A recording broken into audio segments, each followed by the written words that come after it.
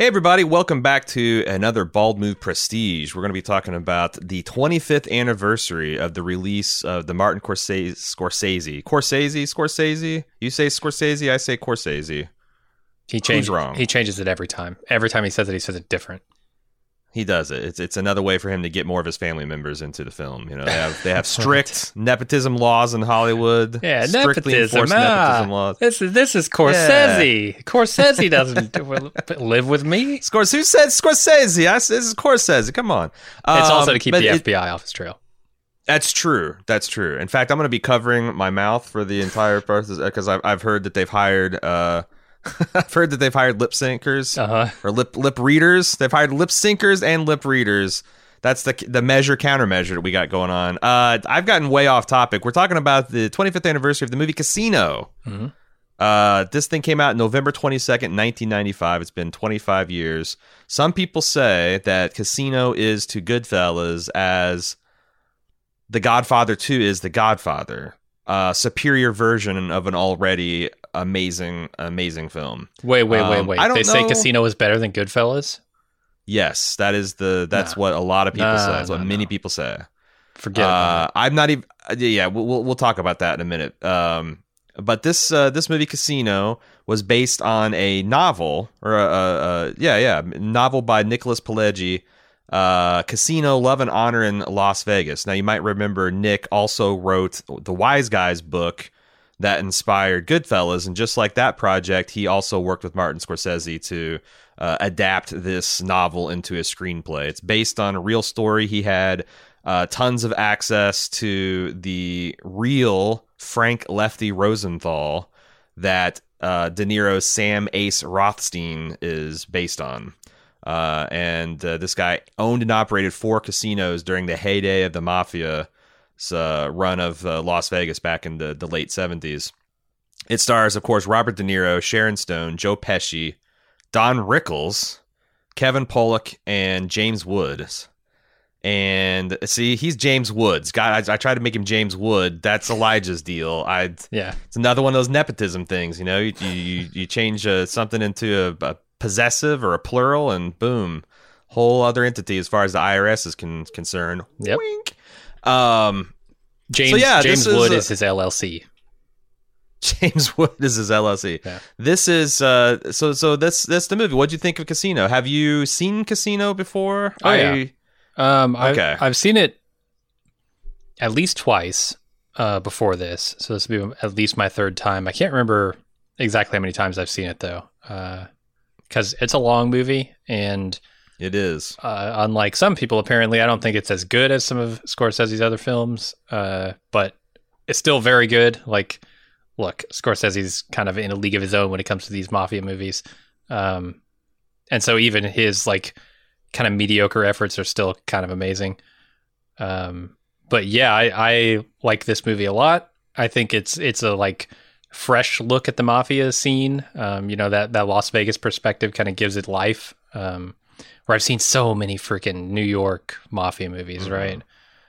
All those can start to feel the same. This feels very different just based on its setting and its time period and its fashion, its lifestyle, like all of that stuff. Yeah.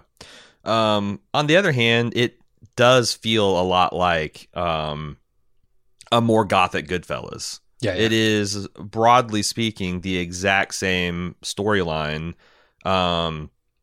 with largely the same cast of characters. I mean, they're different. They have different names, and they're obviously in different locations and different lifestyles. But like, Joe Pesci, stop me if you've heard this before, is playing a hothead gangster who can't be controlled and who undermines the success of the larger illegal operation.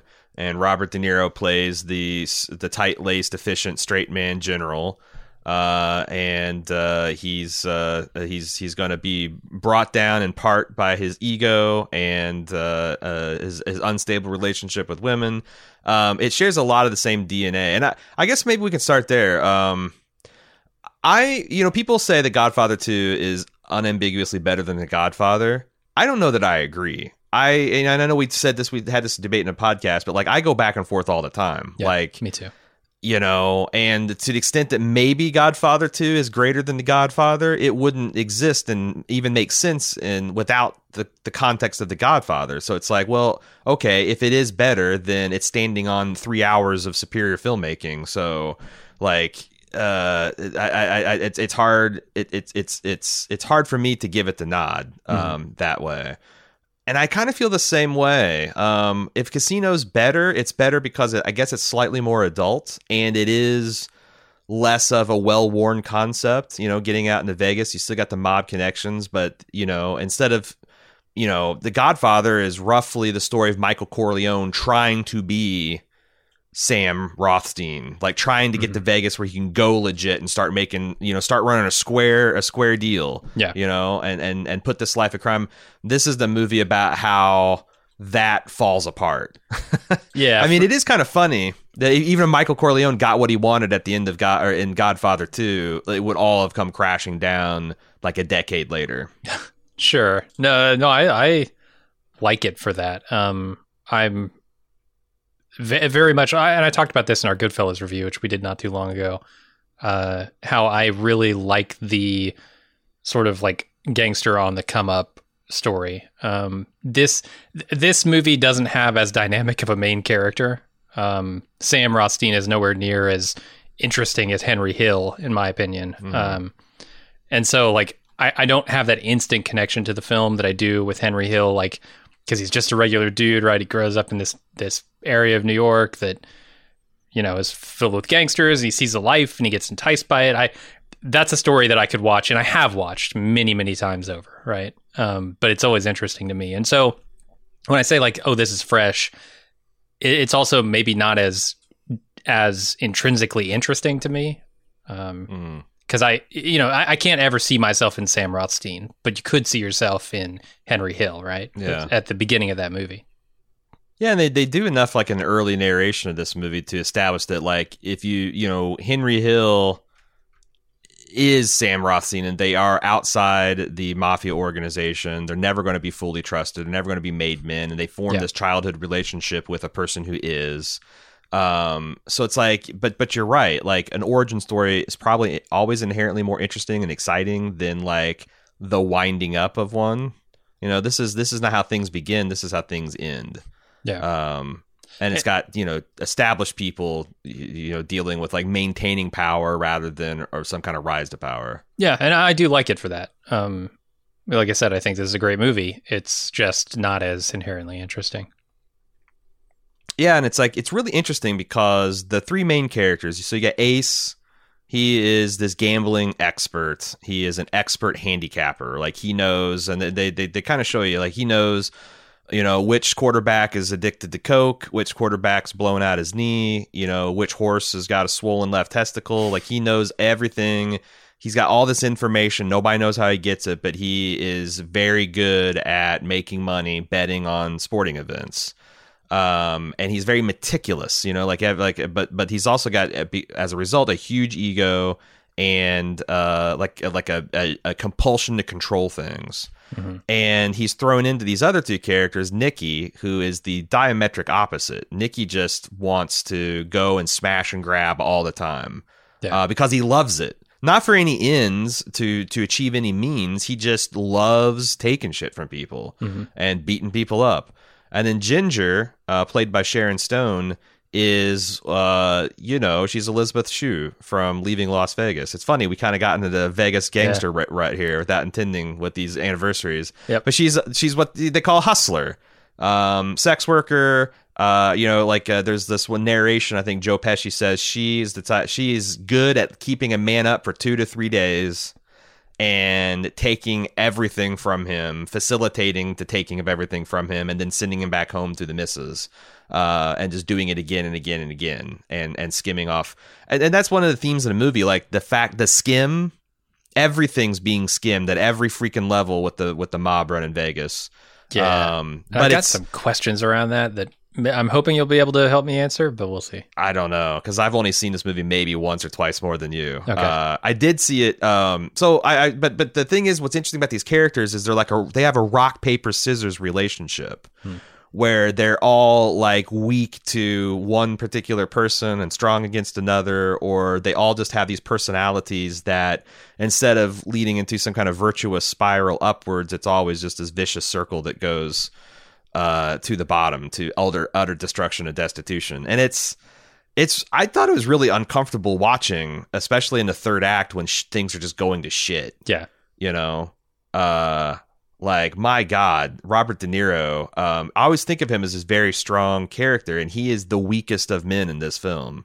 You know, he's just bluster and empty threats and ultimatums that he never enforces. And, And it's interesting to watch. I don't quite understand why that's the case. Like, from the very beginning, from the very start of this relationship between Sam and Ginger, I'm wondering what it is that he sees in her. What is the thing that, you know, they do the whole thing where like the music drops out and when he first sees her and it's all eyes on her, and this moment of like instant attraction.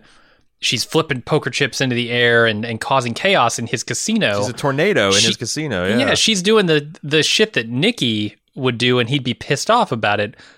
I don't understand why there's any attraction here, and I don't think the movie ever explains that. It just kind of says, "Hey, this is an attractive woman.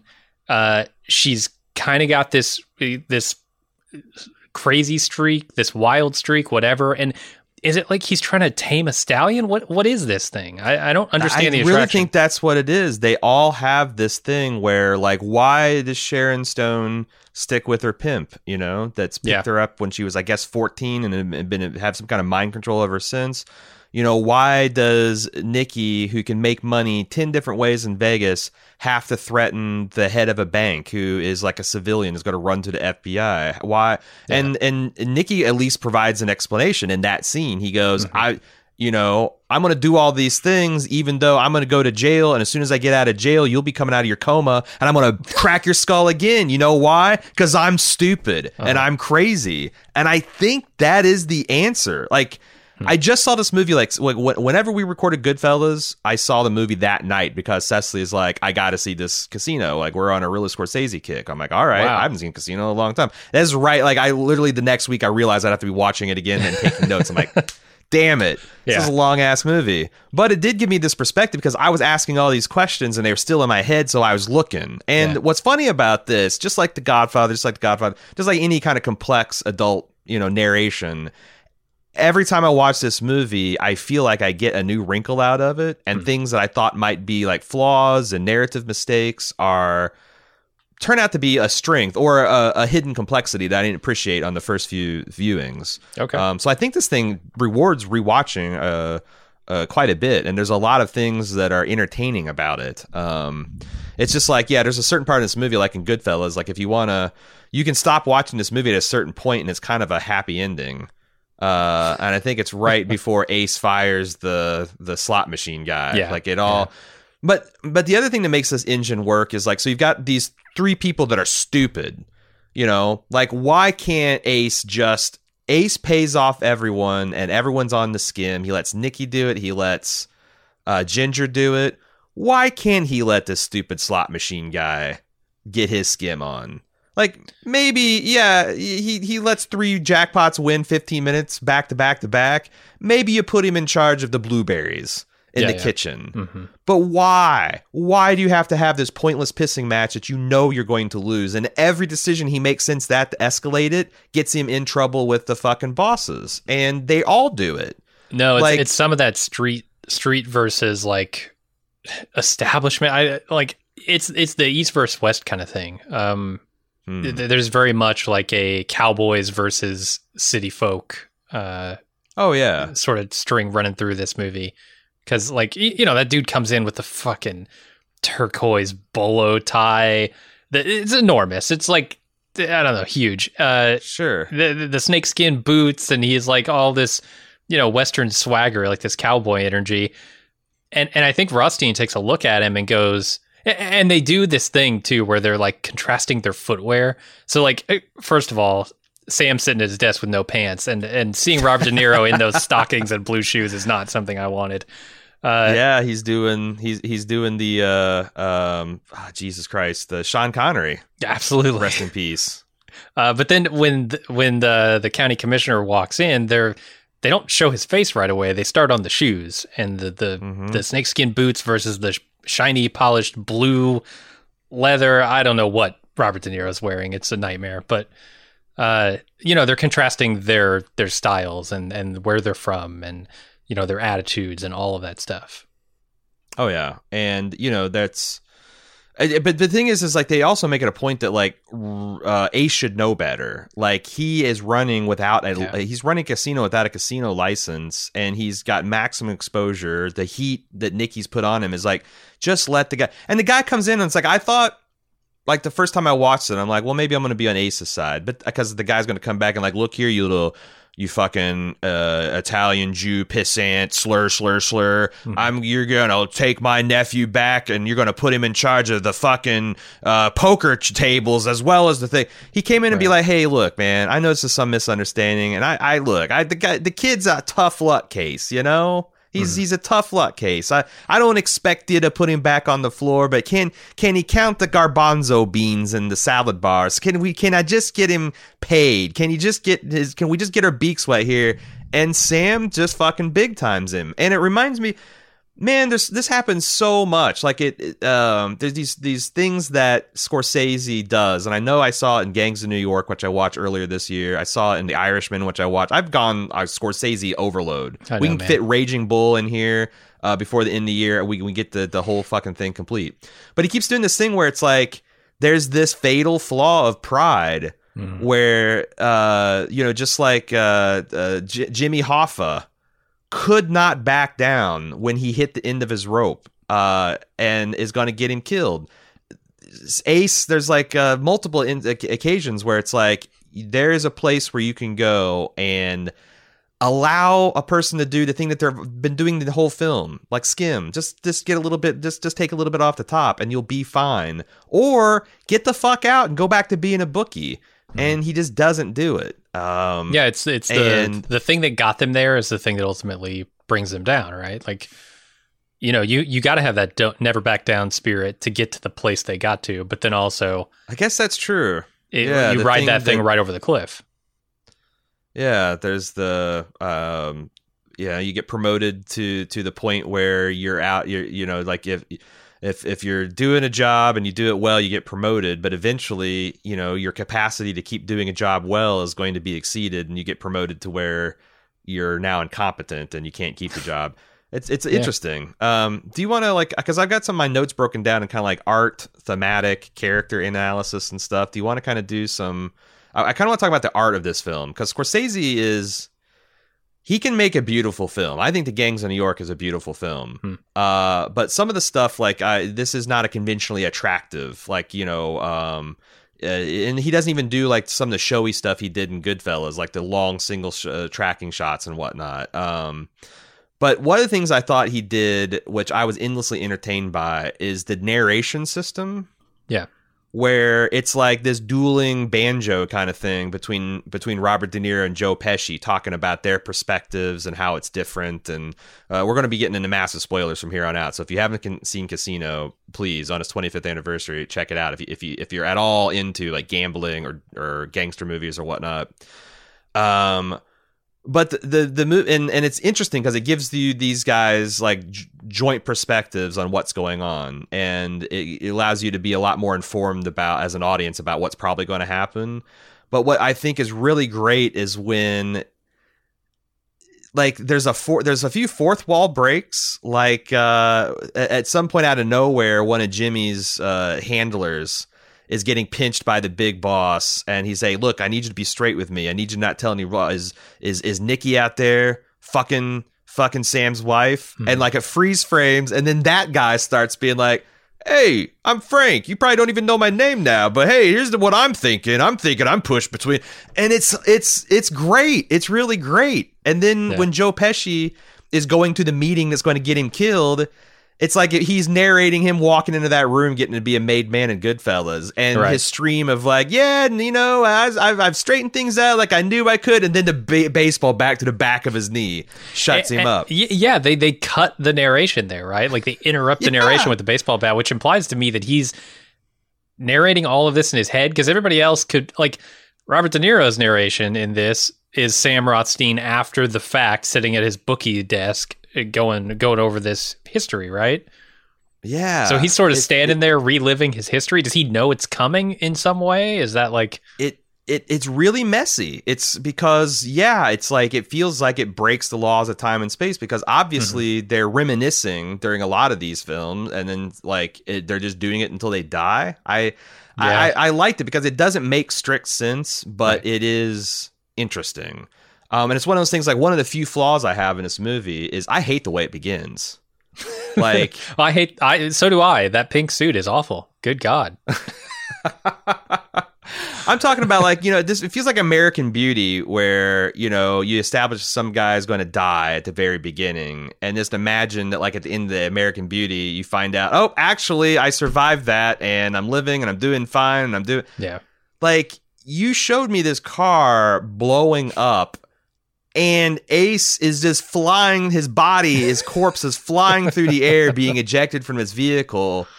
Fuck you, Scores. Yeah. And I'm like, That's but bullshit. I don't know, because like, if I watch it one more time, will I realize something? Because at first I thought some of this narration was a flaw too. Like, it's like, this is like Blade Runner shit. It doesn't really work, but then like it's used for comic relief a few times. It does break that fourth wall. It feels messy in the same way that kind of uncovering a he said, she said, he said thing should feel. So Yeah, the But thing I always yeah. like about these narrations is it gets you into the spirit of the scene. You know, like you'll be talking about, you know, like sure. The Irishman, where you got, you know, Robert De Niro's character, I can't remember his name, you know, offering the meats up to, you know, some gangster, and he's going over it in his head, right? Like, you know, they'll never notice, and if they do, I'll just tell them, you know, fell off the back of the truck or whatever. You get into the spirit of those scenes a lot more with the narration. Yeah, I agree. Another thing that I get kick out of is watching Martin Scorsese work his mom back into a couple scenes, just playing this old Italian mom, and she's like cooking meatballs in the background. She's like, her face when every time some dude says the word fuck. Uh-huh. Yeah, like I almost wonder, like, did he have to coach her to do that, or is he just like, my mom's never heard the F word in her life, I'm gonna sit this camera and I just know I'm gonna get gold from her. But it feels completely natural, her just scolding these, like, now what did I say about... It's great. It's great. I love it. It's almost like she's not acting, but she's got to have heard, right? Like, he does this in every movie where he's got the scene where the kids are being completely inappropriate and the mom is going, oh, shame on you, kids. So clearly that's a part of everyday life in the Scorsese family, right? So she's got to have heard a couple fuck words. These are Italian-American families, I guess, because it's like the same thing. We just saw this in Fargo, too. Like, you know, the mom coming out and scolding, you boys, you doing your bad stuff. And, nah, come on, we're talking business. It's just the way it goes. Not all Italian-Americans, of course. A very small percentage of the family. But I also really like some of the camera work he does. Like, I noticed this time around, the camera follows the money. Like, even when there's a scene where Robert De Niro flips a envelope of cash on a diner table in front of this pimp, and like both the pimp and the camera look down, like the camera can't tear its eyes off of the money, because that's the whole thing. Like, everyone's skimming, but everyone skimming is outraged that the next person is doing the skimming. Yeah. From the very tippy top of the bosses to the guy that's carrying the briefcase, like, hey, why can't I get my expenses reimbursed? I'm like, what the fuck are you talking about? I'm paying you thousands of dollars to go out to Vegas and bring back money. I'm going to start keeping records on. I can't believe I'm getting ripped off. Like, it's amazing the way they tell the story of everybody got their hand in everybody else's pocket, and everybody's looking back in their own pocket like, the fuck is this hand in mine? It's amazing. It's amazing. I love the way the camera is dynamically just doing, like, if there's cash or chips on the table, the camera is going to focus in on that. Just so, like, it feels like the film itself is hungry, you know? Nice. Yeah, I didn't notice that. Then there's the wardrobe. Oh boy, is there the wardrobe. Robert De Niro's wardrobe is one of the most amazing things I've ever seen. I love it and I hate it. I'm much more in the love column. By the way, lots of talk about robes in Bald Move of late and my love of robes. Robert De Niro's robe game in this movie with matching silk pajamas is something that I can only aspire to. Yeah. Like, Hugh Hefner wishes he had this robe game. Robert De Niro has got it all, man. It's the patterns, it's the materials, it's the colors, it's the coordinates. This is a fancy man. And I love the little detail of like him putting on his pants when the county commissioner comes calling. Like, Robert De Niro's got really nice legs and he's got these silk stockings pulled up to his kneecaps. Like there's some kind of front. It's an interesting detail of how fastidious this guy is. I thought he had chicken legs, but that's just me. Yeah, did you? I thought I thought it's like, I bet Robert De Niro put it's been a couple years since Raging Bull. I bet he bulked up his legs. Did some leg presses. Yeah. Got those things sculpted and toned because he knew he was going to be walking around in stockings. Maybe he's an older man, so of course that's 25 years ago. He's older still. That's true. And he's really old now. It's like, that's something I was like, God damn, I was just graduating high school in this year. And I'm definitely a lot older than that. And 25 years since, I'll be really moldy. But a couple other camera tricks I know, there's a Coke snorting cam where the camera's actually in the rolled up dollar bill, seeing it like the line being inhaled into it. And they do a lot of that it gives, again, to film and this feeling of having an appetite for these things that I really liked. Yeah, makes a lot of sense. And there's a couple scenes like, that scene where Robert De Niro drives out to the desert to meet Joe Pesci, like to kind of kick off the third act when things are getting really bad. That thing's a fucking clinic, man. Those guys are going, it's a 10-round championship prize fight. And Pesci wins it because that's what the script says. But like, how Robert De Niro and how either of these guys can act through these enormous windshields that they're wearing over their faces. Yeah. That's what I mean about the fashion. It's ridiculous. Yeah. I got to remember it's the 70s. But that scene, I think it's like every time I see it, it's like it's this amazing thing because they're both going toe to toe and they've had so much hurt and resentment that's built up. And they're both blaming each other for each other's mistakes. And at the end, Nicky has to win the fight because he's the made man, and De Niro ends up in a hole, and there's nobody anything can do about it. So like De Niro kind of like his face turns to granite, and he like looks off into the middle distance, and he just accepts this torrent of abuse and threats from Nicky, and he has to. But like, goddamn, when Nicky gets in his car and he peels out, and that dust cloud, like, De Niro still hasn't moved. He's still sitting there maintaining that frame, and the dust cloud just kind of washes over him like a sandstorm. That's a beautiful, like, this movie is kind of shot ugly, but that's a hell of a shot. That's a hell of a scene, a hell of a shot. I think it's the best one in the movie for my money. Yeah, it's good. I also just appreciate the dynamic that those two actors have together, and they've been on screen several times. Yep. And the way they interact, it's that scene, and then it's another scene where they're at Robert De Niro's house, and I forget exactly what's happening, but they're having another argument. I think it's later in the movie, and it might be around the time that Pesci is deciding whether he's going to kill De Niro or not, or Nicky's deciding whether he's going to kill Sam. There's an improvisational quality to it. Like, these guys have been through this scene so many times that now they can just kind of wing it. And I don't know if that was intentional, if that actually happened, if it was improvised, or if it was scripted. I know that Goodfellas was a lot, and I imagine this is the same way. Like which F words were in what point in the script, and yeah. So, but if you feel it, right? You feel like this is an actual conversation, a heated conversation between these two guys who are longtime friends. Nicky mentions I've known this guy 35 years, right? And you get all that sense of, I don't know, pent up frustration and anger and affection and just like all of it. And I like the way that Scorsese writes these scripts, and that like both of the characters always have points. Like a lot of times when there's an argument, there is a preconceived like winner and a preconceived loser, and like the loser feels like they're playing the part they need to get into the losing frame.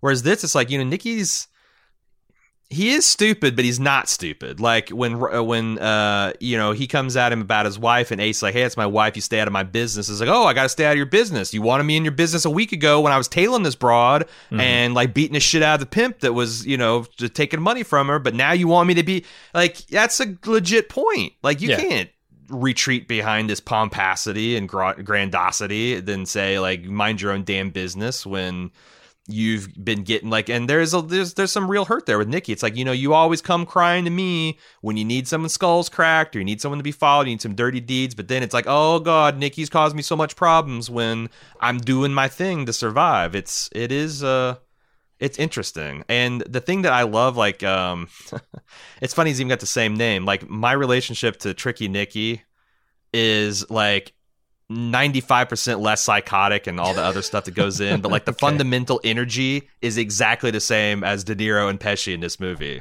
Nice. Like I swear to God, we laugh about it all the time. Sometimes we do like pretty elaborate like casino type conversations just to escalate it for fun. But it's yeah, it's a lot of fun. And that's one thing that I've since I've become his friend. That's something that's been extra juice with watching the movie. And there's always like a feeling of being on Sam's side, I think, in a lot of this, because Sam is a more generically stable person, right? He's not the guy who's going to go out and beat somebody for the fun of it, or you know, has this perfectly good life that he can then go ruin by wanting more or wanting something else to excite it, whatever. But at the same time, like Sam causes a lot of his own problems here. And I think that's part of the film, right? Like I mentioned, like, what does he see in Ginger from the very beginning? Well, if he's just trying to tame this wild horse of Ginger, that's an instinct that is going to get him into trouble. And then over the course of this, like the way that escalates, the way that he can't let her have anything of her own, you know, she's going to be his. I mean, the whole marriage from the very beginning is ridiculous, right? He proposes to her. She says, I don't feel anything for you like that. And he goes, well, that'll grow eventually, maybe. Or so I hear. And so he's marrying a woman who only wants him for his money in the first place. And then he's surprised when things don't turn out like he hoped. He's a fool in that regard. And he's like trying to trap her in this marriage. Like, you know, like, hey, here's all these jewels. Here's your golden parachute, but I'm going to keep it under lock and key. And I mean, there's always like, you can gesture. I think you can watch this, and I'm sure there's people to watch this and they're totally on Sam's side. Like, well, you know, what are you going to do? Giving her money when she's got, and like, things got this bad because every attempt, like, again, why does he give a shit that she wants to give her pimp $25,000? Like, if you wanted a $25,000 chinchilla million, it would be fine. But like, to make this guy go away, why doesn't he do it? And it's the exact same question. Like, I think you can't understand Sam's relationship with Ginger without also applying the same analysis to Nicky, because there's another wild horse that he can't possibly ever break. Yeah. And he could also, like, he could either there's two solutions to both of these problems. You keep giving them their skim, or you walk away. And he fucking, like, his principles offend him to keep giving these people the skim when they don't. It's like there's this scene in the movie where, after they had that fight in the desert, Nicky's like trying to prove a point, and he's like, I'm gonna run up a debt, and I'm gonna take a $50,000. I'm just gonna steal $50,000 I'm banned from this casino. I just threatened my best friend with his life, and I'm gonna go into his casino, and I'm gonna lose a bunch of money. I'm just gonna steal $50,000 from him. Yeah. And he could do, I think if he did, like, you know, and then like, there's two schools of thought here. If he gives him the $50,000, Nicky could just be outraged and take him for another 50, and then it just escalates until, like, what are you going to do? Give him $1 million? I guess I'd argue give him the fucking $1 million. There's no limit. There's no limit to what you should give Nicky to make the situation go away. But And then maybe walk away so you don't end up dead next time. But he can't do it. He gives him $10,000, which ends up getting Don Rickles' face bashed in, and is one of the bad times of having a third act of this movie. But I just never, like, every single time I'm like, okay, two choices: keep doing the thing you've done to keep this busted relationship, wheezing a few more miles down the road, or walk away. And he can't do either one. Yeah. And it's not just the money that he uses as a tool to keep Ginger under his thumb as well. It's the kid, right? Like, they kind of gloss over it. They're just like, oh, and I made sure we had the kid before we got married. That's huge. And that's the only line you're putting in about that. And then, it turns into this massive thing by the end of the movie. Yeah, the mechanisms of that control shit's there. hard to watch, man. Yeah, that's money doesn't have feelings. Money doesn't have a future. Money doesn't have a life to live. This kid does. Yeah, and it's going to be a fucked up one. But that doesn't mean it's like a Rubik's Cube. So it's like you're analyzing Sam, now turn the cube over to Sharon Stone. Why can't she quit this pimp? Yeah. Why does she have to... it's a lot of the same reasons that Sam can't quit Nikki.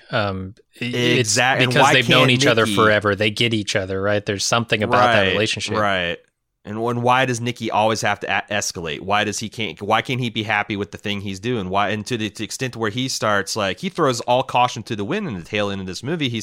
And there's like a lot of little flashing red lights the narration provides. Like, yeah, Nikki stopped asking permission for all the stuff he's doing back home, and he was like acting as if he was the boss of Las Vegas, and the bosses of Las Vegas and Kansas City were ignorant of that decision. Mm-hmm. Like, why does he have to do those things? And it's like, that's the thing. Like, this movie is just a really deep meditation on how flawed people are and the need to control people, and like the toxic side of love where I love this person so much that I can't let them go. I can't. I literally can't let them self-destruct. And I'm going to let them take my money. I'm going to let them take my kid. I'm going to perhaps let them take my life down with it because I just can't get away. And there's like, oh my God, that scene where she takes her kid off to where Ginger steals the kid, goes off the pimp to live in Beverly Hills or whatever, doing blow right in front of this kid. Yeah, a pimp smacking her kid.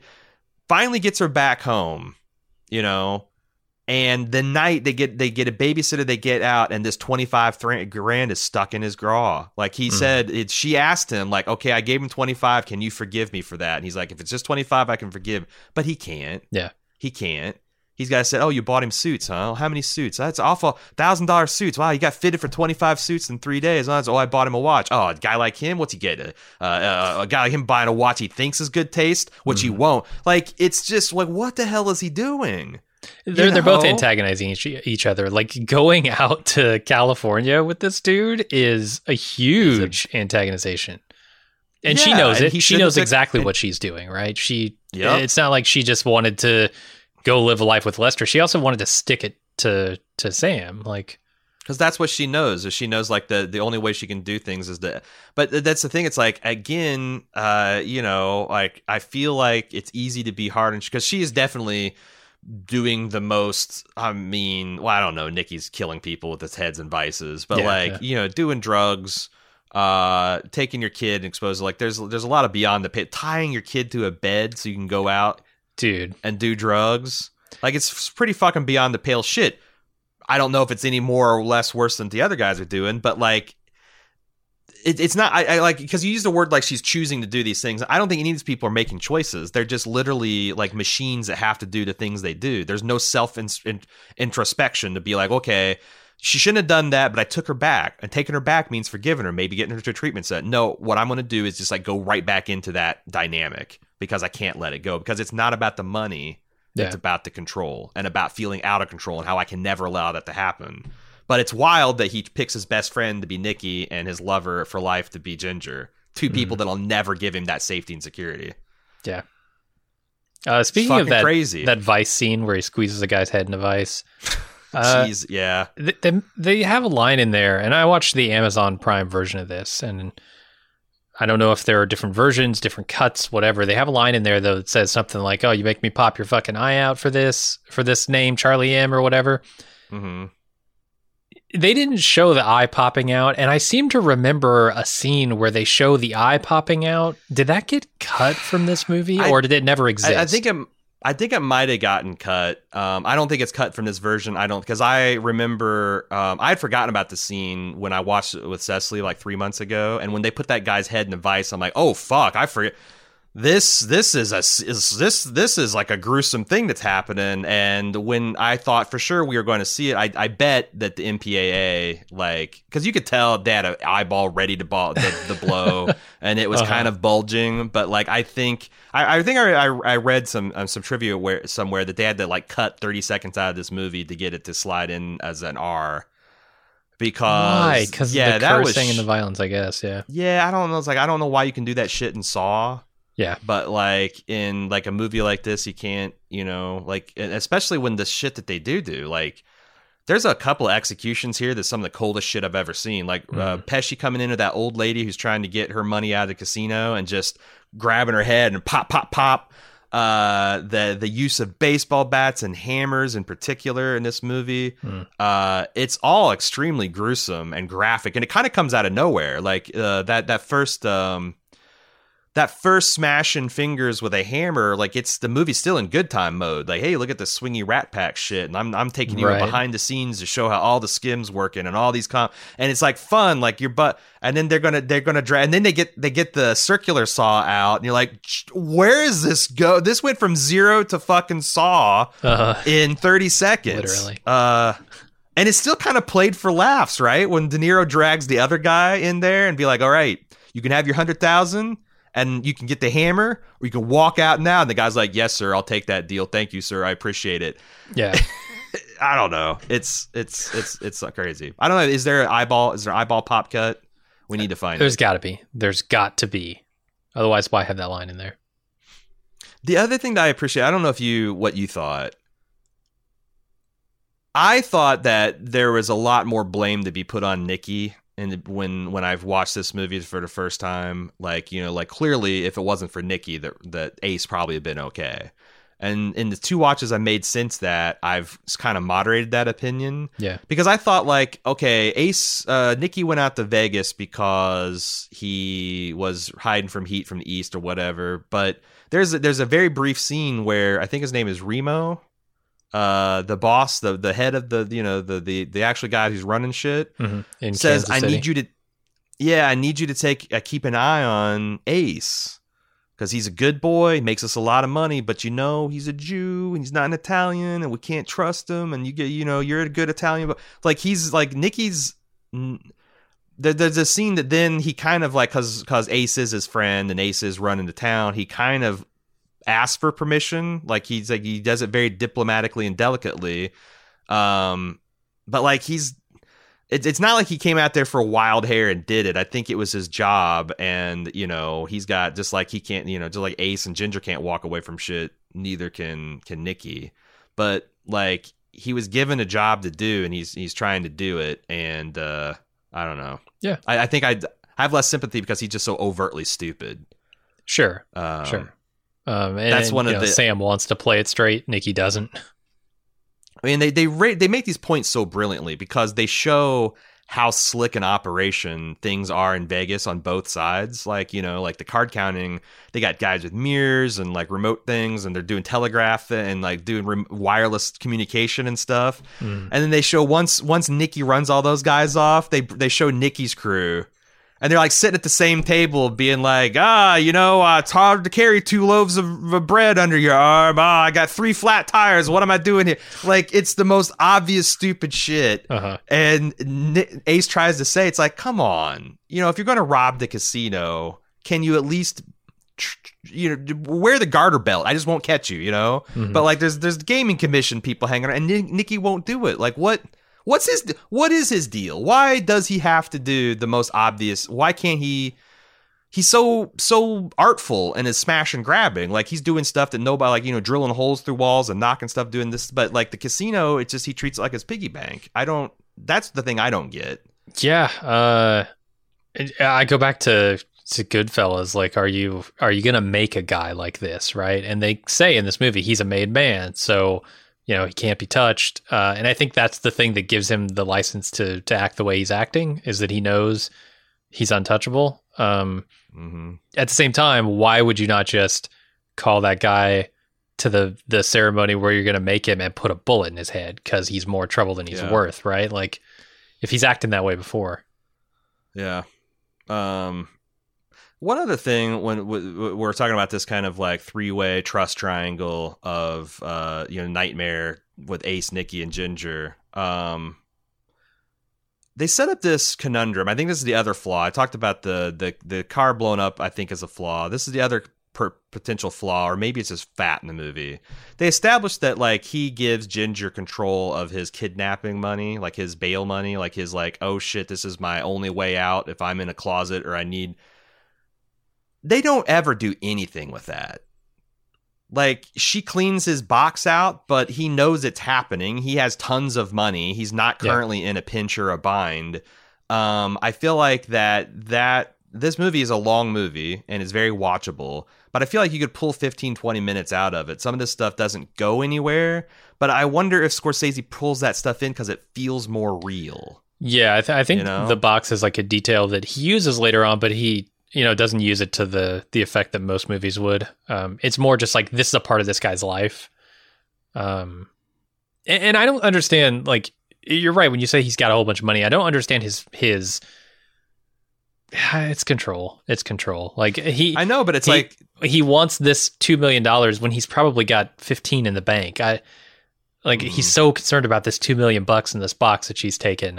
It doesn't. Yeah, seem he could right. probably one day's worth of big skimming. He could probably get that money back it'd be one thing if he was in the closet and it turns out she'd stolen it. Because I thought that's the first time I saw it. I'm like, that's exactly what's going to happen. Oh my God, you're trusting this woman with your bail / kidnap money. Yeah, it's Walter White money in the crawl space, right? It's exactly that. Is what a lot of shows would do with this.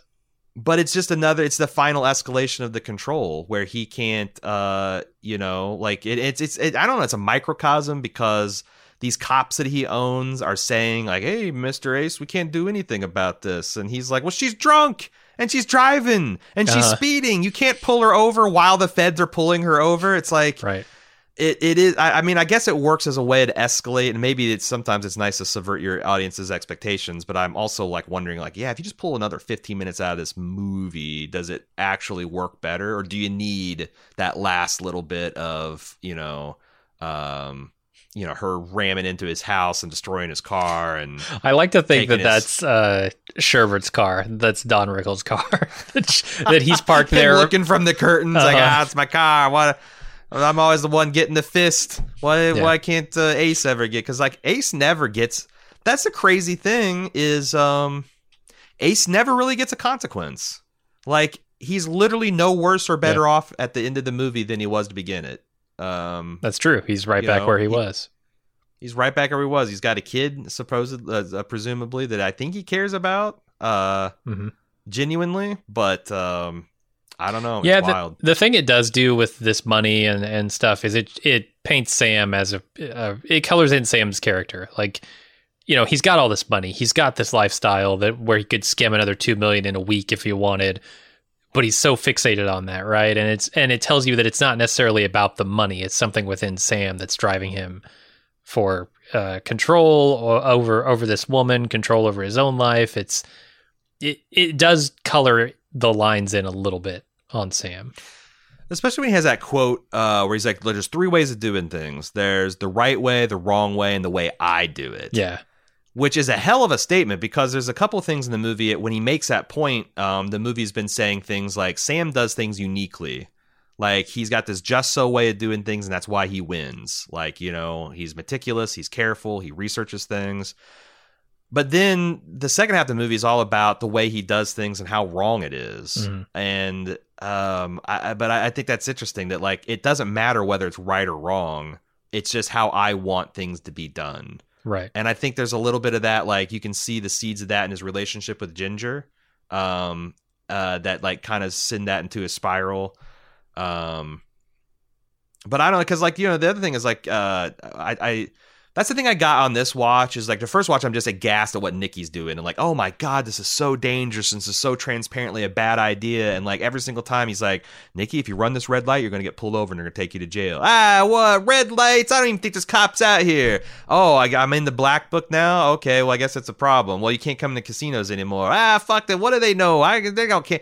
It's like, it's just him completely transgressing over every line to Ace is saying, please, please, just don't. It's just, But like, I noticed this, how much Ace does the same damn thing. Mm-hmm. Like, there's this point where, like, Remo or whoever the big boss is saying, like, yeah, I still want Nicky to run. He runs a good square shot, but he needs to take whatever job he does, he's got to keep it quiet. He's got to stay out of the spotlight. And they smash cut to him starting up this Vegas show that's going to be on national television so he can get a larger, more flamboyant platform to, quote-unquote, fight back. And I'm like, you can't do it either, man. You can't do it either. It's wild. I feel like I've said it's wild 10 times because it really is. This movie is, for a careful, cautious person, this movie is as goddamn, jungle safari of bad ideas and big game that you don't got the ammunition to take out. Speaking of taking things out, and this movie maybe could be 15 minutes shorter at least. Kevin Pollak, they could just remove him from this movie entirely, and it would make no difference, right? Yeah. The only thing he does is get him some money from, and not even. He's like the patsy of this whole thing. Mm-hmm. Yeah, and I or the other way you could take it is build it out a little bit more, because I felt like the bookend of this film, where Ace is essentially doing like Elliot Gould does in Ocean's 11. Yeah. He's like, they're blowing up all my glorious casinos to put up these gaudy monstrosities. It's essentially that monologue. He would have right? fit so perfectly in the fashion of this movie. He sure would have. Well, that's the funny thing about it is like he literally is like, I think you're supposed to understand that is Ace Rothstein. He's trying to get his revenge against the guys that edged him out. In fact, I gotta watch Ocean's 11 again now that I've got Casino under my belt, because I bet that's exactly what you're supposed to understand. But it just doesn't kind of work, because he says they don't connect the dots between the mob had their money and their patsies, and now big businesses come and they're selling junk bonds and people are going to lose their shirt, but they're going to get rich. And is that that's a good argument to make. Like, is that less moral? Like, is Vegas any less immoral now that it's Disney World than when it was in the 70s? Because no, it's just they're still a vampire. Yeah. The mafia Vegas was a Bela Lugosi or maybe even Nosferatu, horrifying vampire that didn't try to hide that it's trying to suck you dry. Whereas like New Vegas is Edward Cullen. They still, like, from Twilight, they sparkle, but they're still going to suck you dry if you got warm blood. That line at the beginning of the movie where they say like it's the last time street guys like us were ever given anything that valuable. So now the value. I don't know. It's interesting to me, like the idea that Vegas could sort of spring up as this haven of, the Mos Eisley, right? Of the world, scum and villainy is located here, and it's a great time if you don't get too mixed up in it, if you just visit. But eventually that became too big to be sustainable.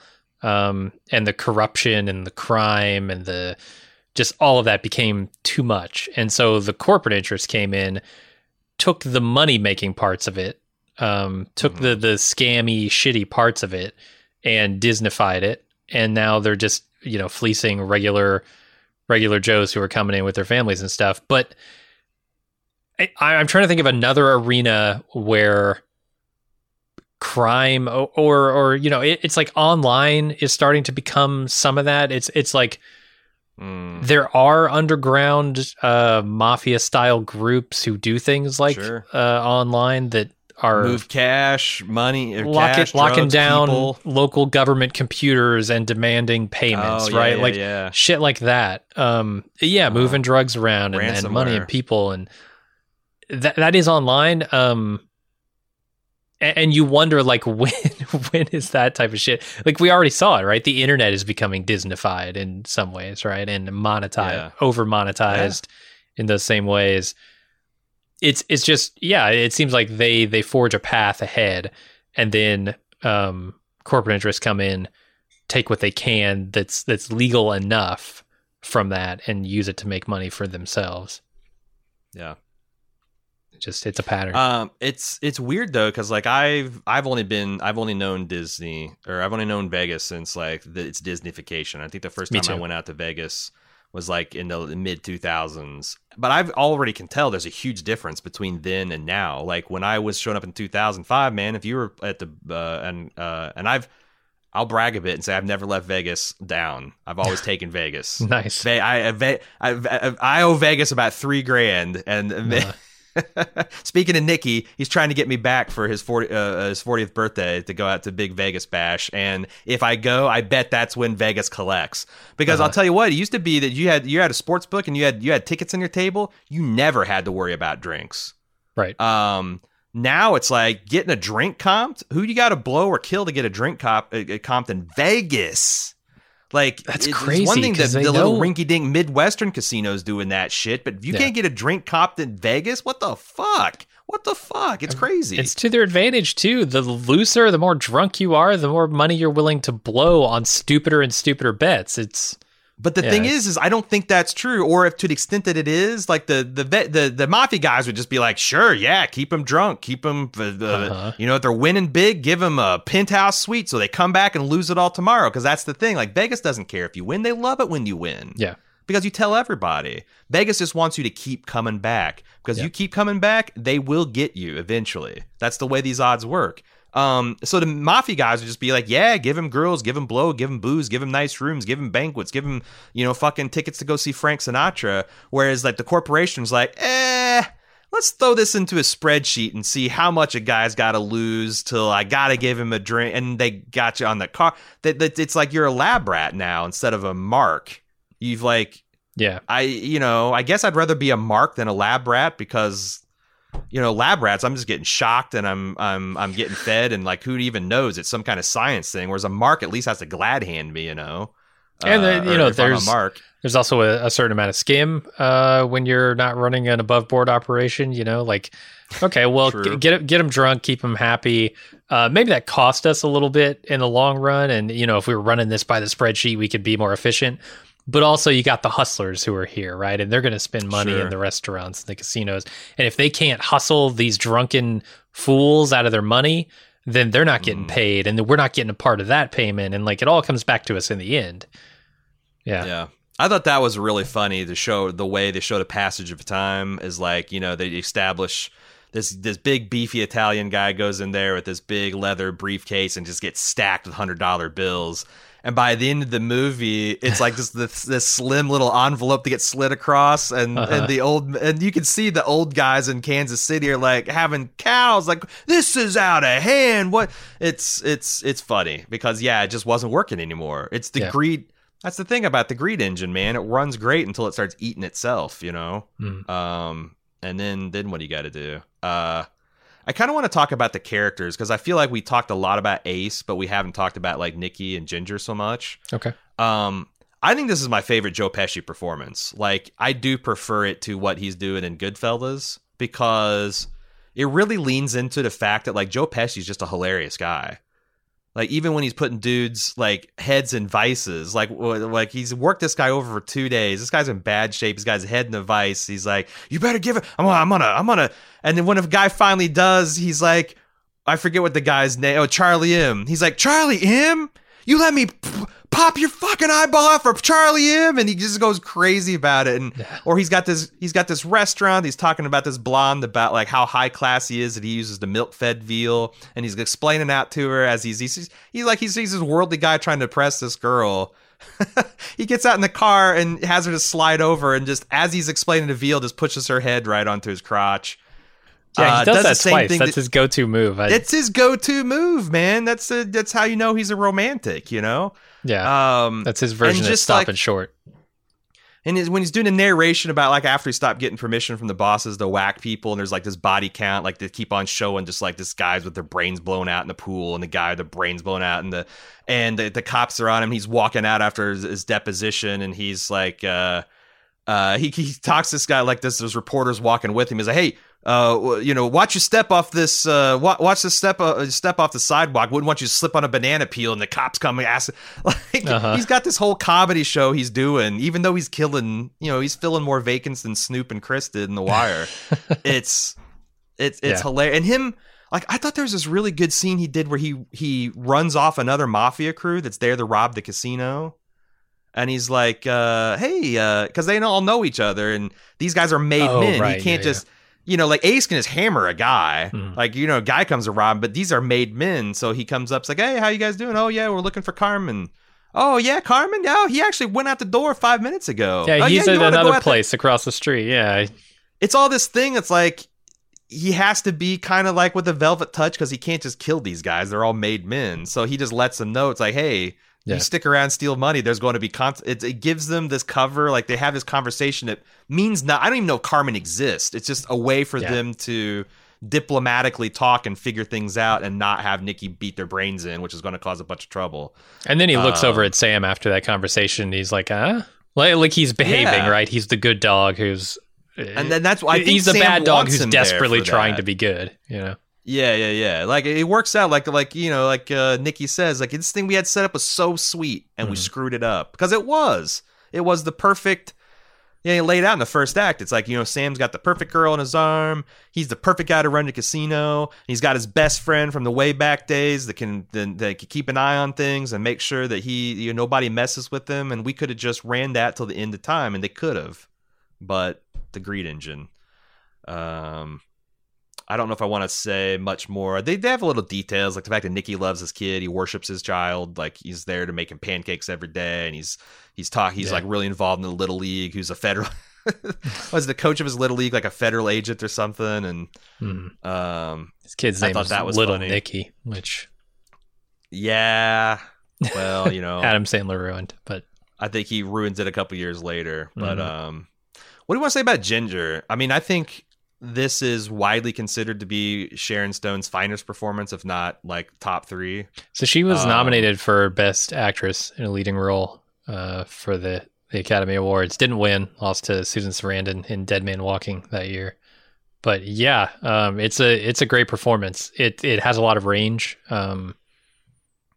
She can be sexy and seductive and smooth and well put together, and also a total fucking train wreck by the end of this movie. Yeah, like some of the physical acting where they're like throwing her downstairs and like throwing her out in a part. Like there's a lot of physical acting that she's doing, and like the way she, like I said, I can't imagine what filming this shit is like. Where you're just like, you know what today we're gonna do? What we're gonna do today? We're gonna scream at each other until we're red in the face and spit is flying, and we're going to do this like 15 times. Like, how do you do it? It seems like a hostile work environment. Yeah, it has to be. I guess you get a big hug after the scene is over, right? Yeah, and just watching her spiral down, because I don't know what she's more addicted to. This just James. The other thing I kept on thinking on multiple watches is, why didn't Ace and Nikki just kill James Wood, man? I think he knows that if he did that, into a pit, he would lose Ginger for good. Really? There's something that waited for like a quiet point to like, it's been a good month, and this guy, like, because the thing is like, I think that Ginger would probably believe this guy gets himself killed. I think he could, sure, yeah. I mean, he's a lowlife. He's not a smart man, yeah, and a dumbass, and a hothead. I get the impression that like he could have done that very early on in the relationship, but I think if like, especially after they go to Beverly Hills or whatever and spend a bunch of money, if he had done it then, she would have known. Like, it's not something where she needs proof. Like, she would just know, right? Yeah, and that's the thing. Is like, you could take the Rubik's Cube back to James Wood, because like, what is he thinking? Like, he's really stupid. Incredibly. Like that. Like when he's like saying, he doesn't know where we're at. He's not outside. It's like, dude, he called you at your house. He knows exactly where you're at. You probably have 5 Joe Pesci's outside your back door, or I I do think it's hilarious that the Mafia Execution Squad's average age is like 73 years old. Did you notice that? Yeah, when they're all these going dudes, to Costa Rica, yeah. All these dudes cleaning look like your dad, man. For sure like they do. Now, Yep. like 2020, your dad. And they're like, come on, you Jaguar, pow. Like, that was there's no Luca Brasi. There's just like it's the buffet club at Ponderosa coming to take you out, man. It's so funny. They have the great equalizers, right? It's true. The guns and the aluminum baseball bats, and the fact that these people trust you until they don't, you know? Right. And that's the thing with Lester. I think like he's incredibly dumb, and he just overestimates himself. Too. Yeah, Lester Diamond. What a name. It's a bad name, but it's a great name. I don't know. It's both. Yeah, it's perfect for him. And James Wood, he's a terrible human being from everything I can tell, but he plays a good terrible human being in this movie. Yeah. He just overestimates his own competence. He overestimates his own grandeur, like how important he is when he's dealing with these people who are so much more connected than he is. Speaking of the geriatric hit squad, I love the scene where, you know, all the mafia old men, the Kansas City mafia, are finally kind of getting the heat, and they're brought in for, you know, to this court trial. And they're all like on oxygen. They're like, you know, they're on oxygen and they're on walkers. And like, oh, our clients are too old to stand trial. And then they get to the back room, and as soon as the door closes, they rip off their oxygen mask. And they do this thing where it's like they go down the table. It's like, okay, what do you think we're going to do about this guy? And they go down, and the guy's like, you know, I think Andy's a stand-up guy. He'd never betray us. He's served us for 50 years. Next guy's like, solid guy, Marine. We can trust on him. I think he's okay. The guy's okay. And then they get to Nemo, and Nemo's like, you know what I think? Why take the risk? But that's just what I think. A smash cut to him getting whacked. Like, there's something so just great about the way Scorsese shows that, like, it doesn't matter. You can do everything right. If the heat's on, it's time to liquidate. It's time to set everything on fire. It's time to burn those bridges and make sure those dead men tell no tales. And it's that's a part of the criminal movies that always give me a chill. That like, that's what it means to be outside the law. Mm-hmm. There's no protection. There's no recourse. Okay, I got a question about Ginger. It's more of a question about the operation of the Vegas, and they do a great job in this movie of kind of conveying, you know, how you said earlier, everyone's on the take somehow. Everyone's skimming out of everyone else's pockets. There's one dot that I can't connect though, and it's the valet parkers, because they make a big deal about how the Parkers pay, what is it? Parkers pay, take care of the security guards. Security guards take care of the Metro cops. Metro cops let them operate. She's like in with them. I don't understand why a valet parker would be so important. And I think when you're talking about, because what Ginger and Nikki both are looking for is whales, right? You know, that they can siphon off, and in Nikki's case is smash and grab their shit. How do they know the random people flying into Vegas? How do they know the high rollers from the mom and pop from Kansas that's just, you know, wanting to let their hair down? You can watch the valets are the guys. Well, you could do that, but the valets are the guys that are unloading the luggage and like taking it to the room and knowing what room they stayed at. Like, true. I feels like that's the they at the end point. It's like, hey, look, this I just helped this lady. She got nice furs. She got diamond stuff. They got 17 big bags, and they stayed at the penthouse suite right away. No comp. Like they give them intelligence, I think. Okay, and they do show a couple of scenes of that happening. Yeah, like you know, it's like, oh, did they check? Are they gone out of the room? And then Nikki's going to show up and rob him. And then I think Ginger does the same, except for she sidles up to him at a table and being like, "Hey, I'm your good luck charm." I that's the question I had, is like, how does with Elizabeth Shue, and like how is being a high class grifter different from just being, you know, $1,000 an hour call girl? Or am I supposed to literally is grifter literally just a euphemism for prostitute? Or is there like a class of woman who does definitely, that's the cover story, but it's a little bit more like they're trying to get in there and ingratiate, like steal chips. I don't know, like what's the difference between a sex worker and a grifter or hustler? Hustlers. I feel like it's a subset. You know, it's like not all grifters are sex workers. No, it's the other way around. Maybe I don't know. I feel like that's a part of the job. Are hustlers, but all hustlers probably include a little bit of sex work. I think so. Yeah, I could see that. The other thing this film does well is documents the history of how Vegas worked up until the early 80s, and I thought that was endlessly fascinating. Like, before you had widespread CCTVs, you had dudes up in the drop ceiling with binoculars going through one-way mirror, and like stuff that I'd never even thought about. The casino licensing scam. Like, how do these wise guys get licensing? Well, the backlog to get a gaming license 10 years long, and it has to reset every time you get a job change. So you just go from being the director of entertainment to the director of food and beverage to the director of hotel and guest relations, and you just keep on playing that little shell game. And as long as you don't piss off the locals, you'll as long as you don't piss off the fucking turquoise cowboy boot crowd, you're going to be fine with that. The danger a whale presents to an unsophisticated casino owner, a guy with enough bankroll to bust your casino. Yeah.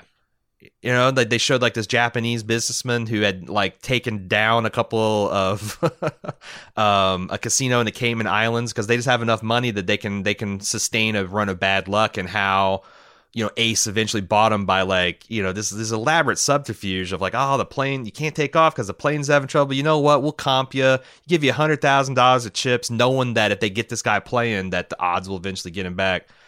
I thought that was great. Just this is the way they showed the money, how it all like the movie is hungry for money. It follows it, like literally follows the money as it goes through the casino, and you see every little bit, like how the dollars get peeled at the top. Even how the mafia takes, like, there's not an official system for doing it. They just go into the count room where they're not supposed to be, and the guys are counting, and they're not paying. It's just this dude just walks in, he goes to the cash box, and he takes him 30 seconds and he's gone. Like, it's just a really, it's just like, it's like the first 30 minutes of this is like a documentary, like how shit gets made, Vegas edition. Yeah. You know? And I feel like the Ocean's movies perfected that somewhere along the way, to where, like, you know, obviously it's the more honest side of the casino stuff. This has like the criminal element. Right. But I think, like, yeah, I don't know. It's one of those things where there's no cover here, right? It's all just like, it relies on everybody looking the other way. And as soon as you lift as soon as you open the curtain on this stuff, it all is shown to be just a scam. All of it. That's what's so fun. That's why I love about, there's this one particular monologue or narration that Nicky's given when Sam tells him, like, this 3 loaves of bread under your arm bullshit, you know, stealing money from the blackjack table, openly counting cards on your fingers and toes is not going to happen. And he's like, I don't understand what Ace is getting so mad about. This is Las Vegas. We're supposed to be robbing. That's the reason we're out here. And it's like, that's a hard thing. That's, how do you argue against that? Like, hey, you're doing it the wrong way. You know, like, I mean, you can try that and it gets about as far as you think it gets with Joe Pesci. So, right. And then the other, like I said, I forgot to connect this dot, but the detail about everyone stealing and everyone mad about the person stealing from them, culminating into that guy that runs the Italian grocery store where all the money runs through in Kansas City, being like, these guys are robbing me blind. I'm going to start writing stuff down. And they just, that's just a 1-sentence throwaway in like the first act of the movie. And then as the second turns into the third, you see him with a binder full of criminal conspiracy, mic'd up saying, this guy's stealing, and you see an FBI agent writing down this guy's name, and this guy, last time I talked to him, and it's just they can't see the noose tighten around their neck, because as smart as Ace is, and as smart as like Nicky thinks he is, you're only as smart as the weakest link, man. Yeah. And there's a lot of weak links in this organization, turns out. But I love that, like, the, you know, keeping notes for criminal fucking conspiracy. Yeah. As Stringer Bell would say. Not smart. All right, so we opened this podcast talking about which is better, Casino or Goodfellas. I think there's only one true way to judge, and it's to rank the apartments, the houses of Henry Hill and Sam Rothstein. Oh. Which one is worse? And I think that movie probably wins. Oh, the worst one? Because The I'm worst like, apartment or house wins, yeah. they're both kind of tasteless in their same way. Yes. Like Sam's Ace is running a little bit towards the Liberace end of tasteless, and Henry's running a little bit towards the New Jersey tracksuit, gold chain, slick back hair end of tasteless. But I think Henry Hill's got the worst house. Like, by far, yeah. I had a physical reaction to him taking us through a tour of his third act house where, like, I kept on like, I would never have that much clothes and that many watches and that many shoes, but I admire the garage that he has, like the systems he has to keep it all straight and all that stuff. It's like, you got to admire the efficiency. And like, yeah, some of Sam's stuff is sweet. Oh yeah, I love his front window, or back window. I forget which it is. Oh, looking out of that golf course. Yeah, I mean, he's just got this full picture window. One wall is just a window. It's cool. It's beautiful. I mean, the decor inside is atrocious, but not nearly as atrocious as Henry. Front row views of the federal agents running out of fuel and landing on the golf course. Yeah. God, amazing. There's so many great scenes. That's another thing. So Pesci's just so funny. Like, these federal agents run out. They come scrambling with their little like walkie-talkies and guns, and they're going right past Ace, who's trying to have like this legit on the board, this intense discussion with the gambling board. Yeah. And Joe Pesci's like, "Hey, $1,000, whoever hits the plane first to the ball." And there's like, just, you can hear him like donking balls off the. It's so great. It's so great. Yep. Casino, baby, 25 years. I think I'm ready to chill out a little bit on the gangster movies. Like, we've done this, we did Goodfellas, we did Irishman, we did Wolf of Wall Street recently. Like, I could take a break on this kind of stuff for a while. 2020, the year of the gangster, turns out, a bald move, which doesn't feel like it's entirely a terrible fit for this year that's been siphoning off so much of our psychic resources. For sure. Who's got their hand in my pocket? I tell you what, it's not the number of hands, not zero. I feel like this year. Yeah. That's it for Casino. We'll be back next week for 1986's Labyrinth, which is the David Bowie, Jennifer Connelly fantasy vehicle. I've never seen this one. You've never? I've never. Wow. I've seen like bits and pieces of it, and who hasn't seen a couple of memes from Bowie from this film? Sure. And I feel like, because I know they came up a lot on the Harmontown podcast, because one year Jeff Davis, the co-host of the show, went all in. They went all in on the Labyrinth theme, and I think they did a Halloween episode of Harmontown where they all dressed up as, what is it, Jareth? Okay. Yeah, Jareth is the David Bowie like King of the Goblins thing. And did they wear the did pants? some skits and stuff. Oh yeah, okay. Oh yeah, Jeff Davis. Yeah, he went all out and looked good doing it. But we'll be back. It's another commission podcast. So we got you got a fellow bald mover to thank for that one. We're gonna do Labyrinth. I think we're gonna be doing back-to-back commissions. It's looking like Labyrinth and then Return of the King to finish our Tolkien trilogy. But yeah, that's what you can look forward to in the weeks ahead. Until then, I'm Aaron. And I'm Jim. See ya.